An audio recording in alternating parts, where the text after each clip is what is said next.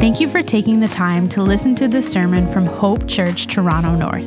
It is our prayer that through this, you are challenged by the Word of God, you are built up in love, and that you are drawn more to the person and work of Jesus Christ.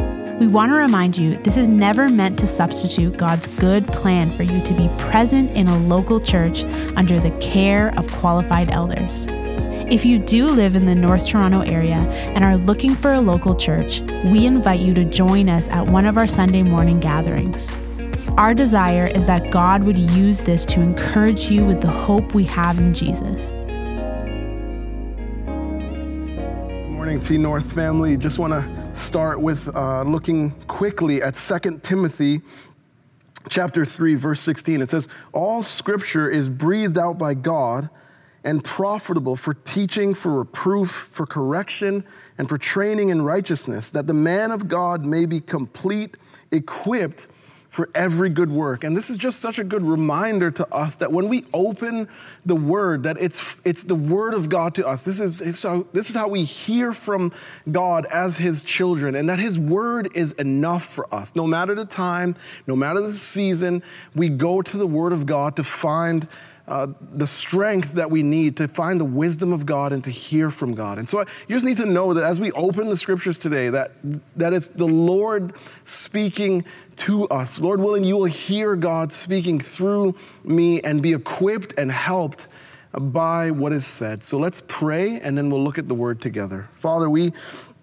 thank you for your word. I know, Lord, every week that we look at your word and there's things that are said that are hard for us to do and to walk into. There's some things because of our flesh that does not come natural to us. But we know, Lord, that your word is sufficient, your word is enough, and that because we're your children, your spirit resides in us and we can do what your word says. And so, Father, we thank you that you've breathed out your word to us, that men spoke as they were carried along by the Holy Spirit. And so we know that we have here is exactly what you want. It's exactly what we need, Lord, to work through the issues that we're facing in our culture and in our churches. And so we pray, Lord God, that we'd stay committed to your word and that you would speak to us from it now. Help me, I pray. Would you put a guard around my mouth? I pray the things that I would say would only help and build up my brothers and sisters in the faith, we pray. In Jesus' name, amen. Amen. We are in Luke chapter 4 again, and today we're going to go from verses 31 to 44, and I want to talk to you about the authority of Jesus. In Matthew 28, verse 18, Jesus says, "All authority in heaven and on earth has been given to me." Jesus says he has total authority. He has authority everywhere, in heaven and on earth. There's no spot in the universe that Jesus isn't in full and total authority over. Now, all of us have had moments where we've been suspicious of authority. We've all had times like that. I know I've had times like that. And I want to give you two reasons why that is, why we're sometimes suspicious of authority. And our culture is that way. The first reason is because of our own sin. There's sin that resides in our flesh, and so we don't like the idea of somebody having authority over us, that we have to submit to someone. And so we push against that reality. And then there's the reality of other people's sins. That there's been times in history where people have abused authority. They've been in positions of power and they have not used that well. And so that makes us suspicious. But when it comes to Jesus, we never have to be suspicious of his authority. We never have to be suspicious. And that's because Jesus always uses his authority for good. He always uses it in good ways. Our text is going to show that to us today, that it's going to show us that Jesus has total authority, total, absolute authority, but he uses it to help others, not hurt them. Look at verse 31 of chapter 4. It says, "And he went down to Capernaum, a city of Galilee, and he was teaching them on the Sabbath. And they were astonished at his teaching, for his word possessed authority." And so the scene shifts. Last week, Jesus is in his hometown. Now he's in Capernaum. And Capernaum was this large city where it was a wealthy spot because of all the fishing that went on there. It was a fishing town. And so Jesus is again teaching, and Luke says he's doing it on the Sabbath. The Sabbath was the day when the people of Israel rested from work. This was something that God commanded them to do in Exodus 20. He commands that they are to break from working. And in stopping and obeying this command, it was a reminder to them of their freedom. When they were captives in Egypt, they could never take a break. It was work, work, work all the time. They were driven to the mat. But God gives them this gift, and when they do it, it reminds them of their freedom. It also would have reminded them that they belonged to a God who cared for them and was looking after them. God gives Israel the gift of rest, and Jesus, he offers the gift of spiritual rest to all who would come to him. In Matthew 11, he says, "Come to me, all who labor and are heavy laden, and I will give you rest." Jesus says that if you're burdened, if you're overburdened in your soul, come to me, I will give you rest. He says, "Take my yoke upon you and learn from me, for I am gentle and lowly in heart." Jesus has all authority, but he says here, I am gentle. He's gentle with his authority. He says, "And you will find rest for your," say it with me, souls. Rest for your souls. When we trust in Christ, we get into this place of rest because we know that salvation, eternal life is coming to us. We can also rest because we know that the one who has total authority is in our life. These are two good reasons to place your faith in Jesus Christ if you haven't. Luke says they were astonished at his teaching, that it possessed authority. He doesn't tell us the content of what Jesus says. He just tells us the reaction. They've never heard anyone speak like this before. Jesus, when he spoke, he didn't appeal to another authority. He appeals to his own authority because he is God. The people recognized his authority, and then they saw it on display. Verse 33, it says, "And in the synagogue there was a man who had the spirit of an unclean demon, and he cried out with a loud voice, 'Ha! What have you to do with us, Jesus? Have you come to destroy us? I know you are the Holy One of God.'" It says that the man had a spirit of an unclean demon, and that speaks of evil attempts to destroy God's good work in the world. The demon who's in this man is trying to harm him physically and spiritually. And demons, if you're wondering, demons are fallen angels who work in destructive ways in our world. Now, maybe you're wondering, can people be demon-possessed today? The answer to that is yes. And then you're like, well, okay, if people can be demon-possessed, can Christians be demon-possessed? The answer to that is no.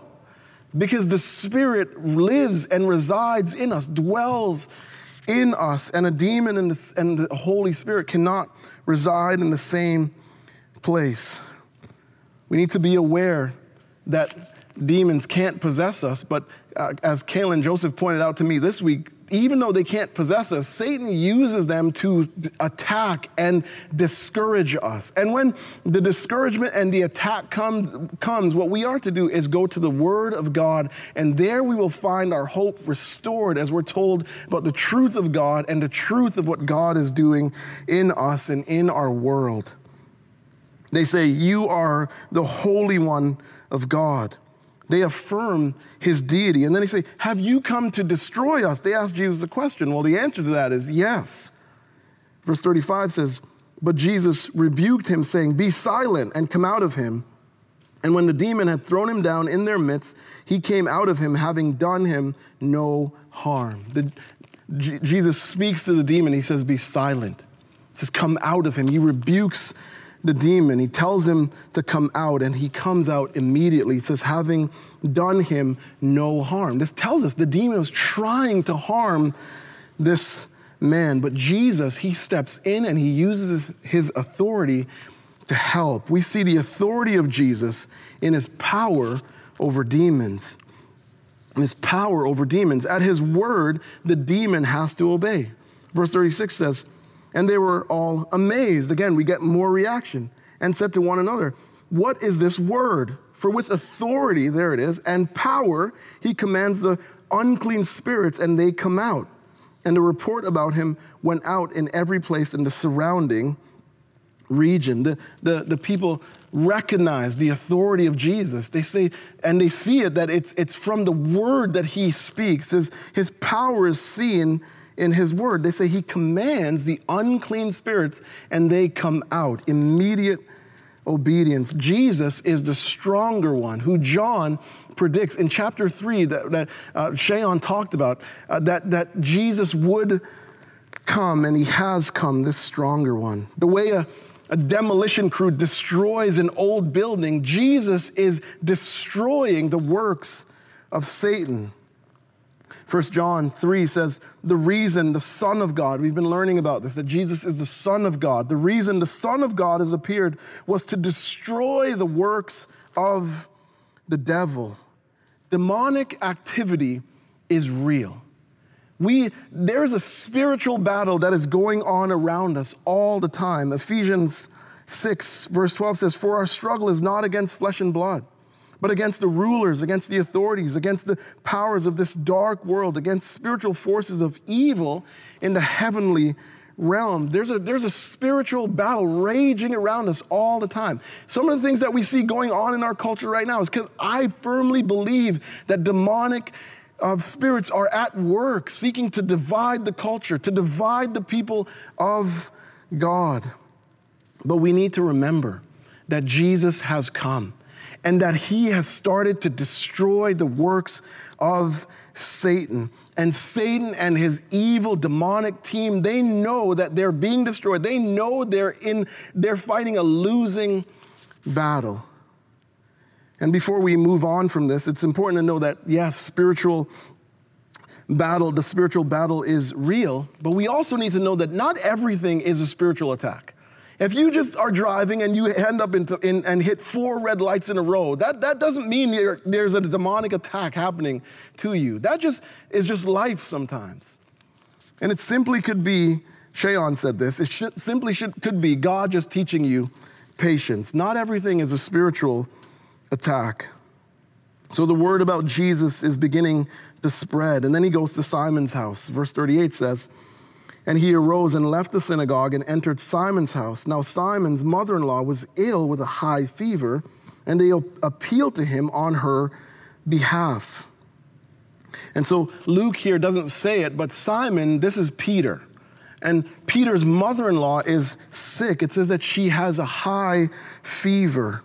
And fever in that culture, fever in that time was considered a sickness. It wasn't a symptom of something. It was considered a disease. And so Luke is telling us here that she is racked with fever. She is held fast. There's another way you can translate this, is that she was held fast in the fever, that she was in the grip of the fever. He's saying to us, her life is in danger. Luke understands that this fever is a force, that it's holding her.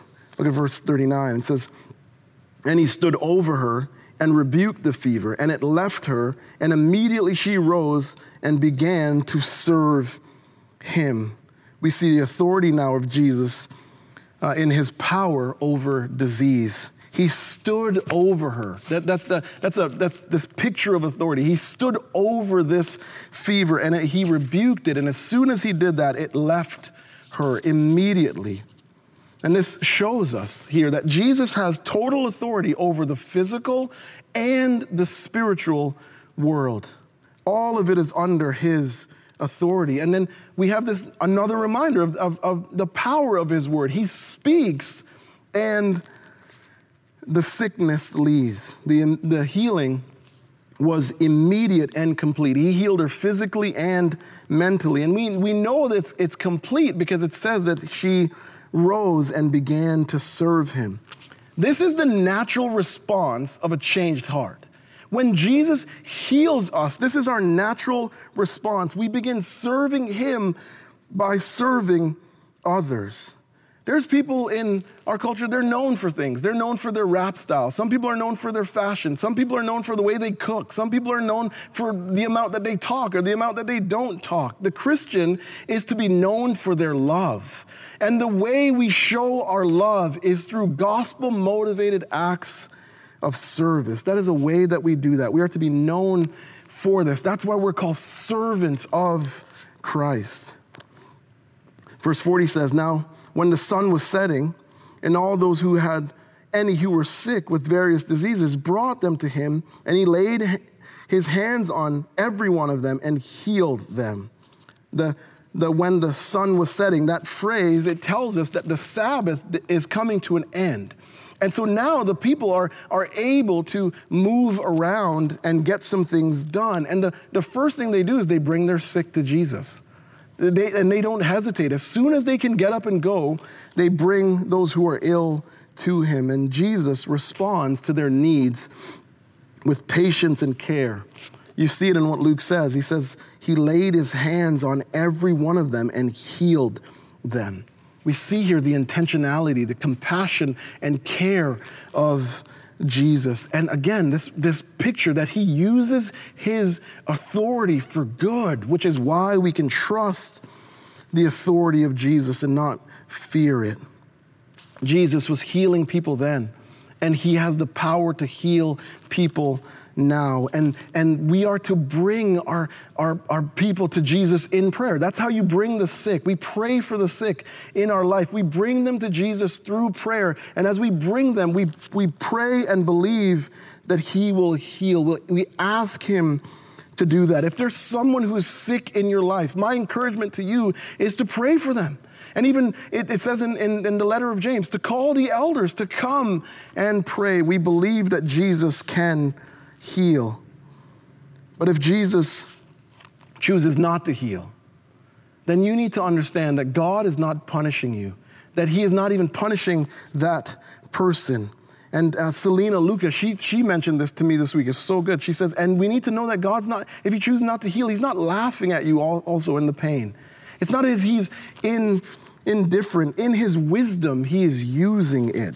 James 1, verses 2-4 says, "Consider it pure joy, my brothers and sisters, whenever you face trials of many kinds, because you know that the testing of your faith produces perseverance." Your faith is being tested, but it produces perseverance.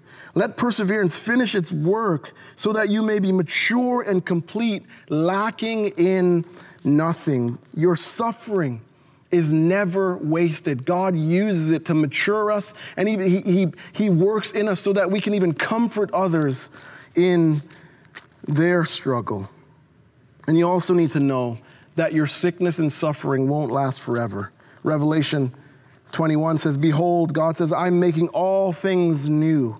And he said, "Write this down, for these words are trustworthy and true." God is making all things new. He'll make all things right in the end. And all things being made new includes your body. We will be glorified. The Bible says that when we see Jesus, we'll be made like him. All the pain and the struggle and the suffering will be gone. And so we find hope in that reality. And when Jesus comes, we're going to see his total authority on display. Here's another angle to look at this. I had lots of help this week on the sermon with the different people that I talked through as I'm studying. And Shayon pointed this out. It says that on this angle, he says that healing, I want to make sure I get this right, all the people healed here eventually die. All the people healed here eventually died. Jesus is the only one who died and was raised and never experienced death again. And because Jesus is alive, deliverance from our ultimate enemy is available. The ultimate enemy is death. And those who believe and put their trust and faith in Jesus Christ have that hope coming to them. That eternal life is waiting for us. See, our hope should never be in healing. Our hope should always be in our resurrected Savior. Verse 41 says, and demons also came out of many, crying, "You are the Son of God." But he rebuked them and would not allow them to speak because they knew that he was the Christ. Jesus here is putting in work on these demons. He's just casting them out left, right, and center. And Luke says they know that he is the Christ. They say, "You are the Son of God." The identity, so far in the Gospel of Luke, the identity of Jesus is voiced by angels. It's voiced by the Father, and now it's voiced by demons. Luke is leaving no doubt about who Jesus is. He wrote this to Theophilus. He's saying, Theophilus, Jesus is the Son of God. What you have heard about him, you can believe and be firm in that. And he says that to us as well. We can be firm in the identity of Jesus Christ. He is the Son of God, our Savior. Jesus silences the demons because he doesn't need their endorsement. Verse 42, he says, and when it was day, he departed and went into a desolate place. And the people sought him and came to him and would have kept him from leaving. So Jesus, he goes to a desolate place. He goes to be alone with his Father. In the Gospel of Mark, it says that when he goes to a desolate place, it's to pray. He's seeking divine direction. He did that all through his life and ministry. And Jesus, what he does here is he sets a good example for elders and pastors and leaders within the church and in sort of whatever area you get to lead in. We will lead well. We will exercise authority well when we are spending a lot of time with God, when we are seeking divine direction. And when we spend time with God, we're also reminded that we are not the ones who are in total authority. Yes, we have some leadership authority, but God has ultimate authority. And so it brings this level of accountability to our life and makes us lead with humility, knowing that our authority is entrusted to us and we'll have to give an account. And maybe you're like, I'm not a leader. Well, it's just as important for you to spend time with God. Life is complex. We are in a game of chess, not checkers. And we need God's wisdom every day to make wise decisions, to live well, to love our neighbor, to love the people in our life and live a life that brings glory to God. And so we need to spend time with God in the Word and prayer. And I say this a lot, but this happened again this week. God challenged me and exposed the fact that the time in the Word and prayer in my life has not been where it needs to be. I need to do a better job of getting up, making time to listen and hear from God, getting in the Word, because life is hard, life is complex, and we need God's wisdom every day. And so Jesus, he's alone with God, and then the people come looking for him. They wanted him to stay. See, if Jesus stays, they're convinced, they think if we get Jesus to stay, what we will have is we'll have access to unlimited power all the time. They're being selfish. Verse 43 says, but he said to them, I must preach the good news of the kingdom of God to the other towns as well, for I was sent for this purpose. And he was preaching in the synagogue of Judea. Other people needed to hear the gospel. Jesus says, I must go preach the good news of the kingdom of God. I must go and tell other people that salvation is available. I must go and tell other people that the kingdom of God, God's rule and reign has broken into the world. And so Jesus keeps it moving. He says, I was sent for this purpose. God does his best work through the preaching of the word. Jesus had been given a mission, and what you have here is people trying to bump him off that mission. They're trying to get him to do their thing, and he's like, no, I'm committed to do the thing that my Father has sent me to do. I have been given a mission. The Father gave Jesus a mission, and Jesus has given us a mission to complete. In John 20, he says, Jesus said to them, peace be with you. And as the Father has sent me, he's speaking to his disciples and speaking to us. As the Father has sent me, even so I am sending you. There's a mission that has been given. We started with Matthew 28. We will go back there. Matthew 28 says, Jesus came and told his disciples, I've been given all authority in heaven and on earth. Therefore, in light of this reality that I have all authority, in light of what I've said, go and make disciples of all the nations. This is our main thing. This is what we are about. And last week I said it, I'll say it again this week. That does not mean we ignore other important things. We need to be having humble grace-filled, spirit-filled conversations with one another about how do we relate as a church? How do we strive for unity without uniformity with our different cultures, backgrounds, and experiences? We need to do that stuff. We need to have those kinds of conversations. That is good. We need to engage and participate in acts of compassion and issues and justice issues. Micah 6, God said this first to the people of Israel, yes, but now in Christ it applies to us. He says, He has told you, O man, what is good. And what does the Lord require of you but to do justice and love and kindness, justice and mercy, acts of compassion together. We are committed to this, to do justice and to love kindness and to walk humbly with your God.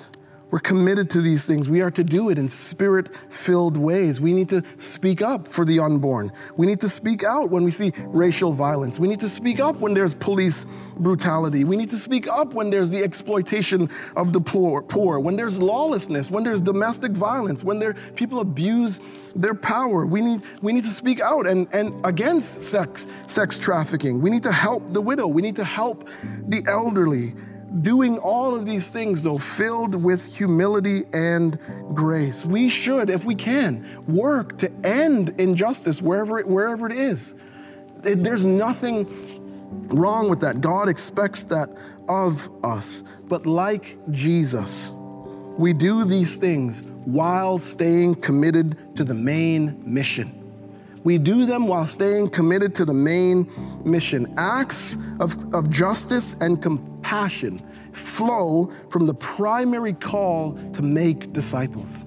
Let me say that again. Acts of justice and compassion flow from the primary call on us as disciples to go and make more disciples. There's an order to things, and it must flow from a heart that has been transformed by the gospel. Because Jesus has come and met us in our neediness. Now we turn around and we go and we make disciples and we seek to help those who are hurting and struggling in the best ways we can. And we do all of these things because Jesus has all authority and He has sent us. And as we are faithful to the thing that He has called us to do, we are to believe firmly that He will use His authority. He will work through us to help others and not hurt them. That is the call on our life. Our Savior, who has total authority, has told us what to do, and He is working as we are working. Let's pray. Father, we thank You for Your word today.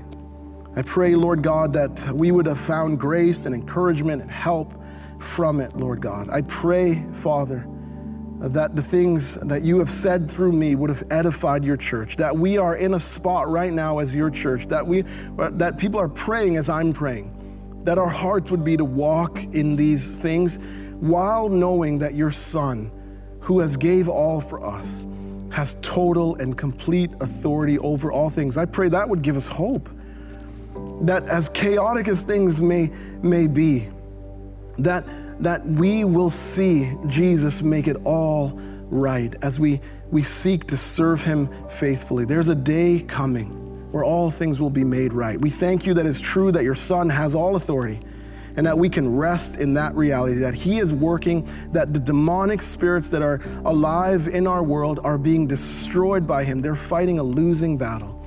Help us to rest in Jesus and to trust Him at all times. God, help us to believe that Your word is enough for us and to walk in the things that are said there. Thank You for giving it to us. Help us this week, we pray. In Jesus' name, amen. Amen. For more resources or information about Hope Church, visit hopetorontonorth.com.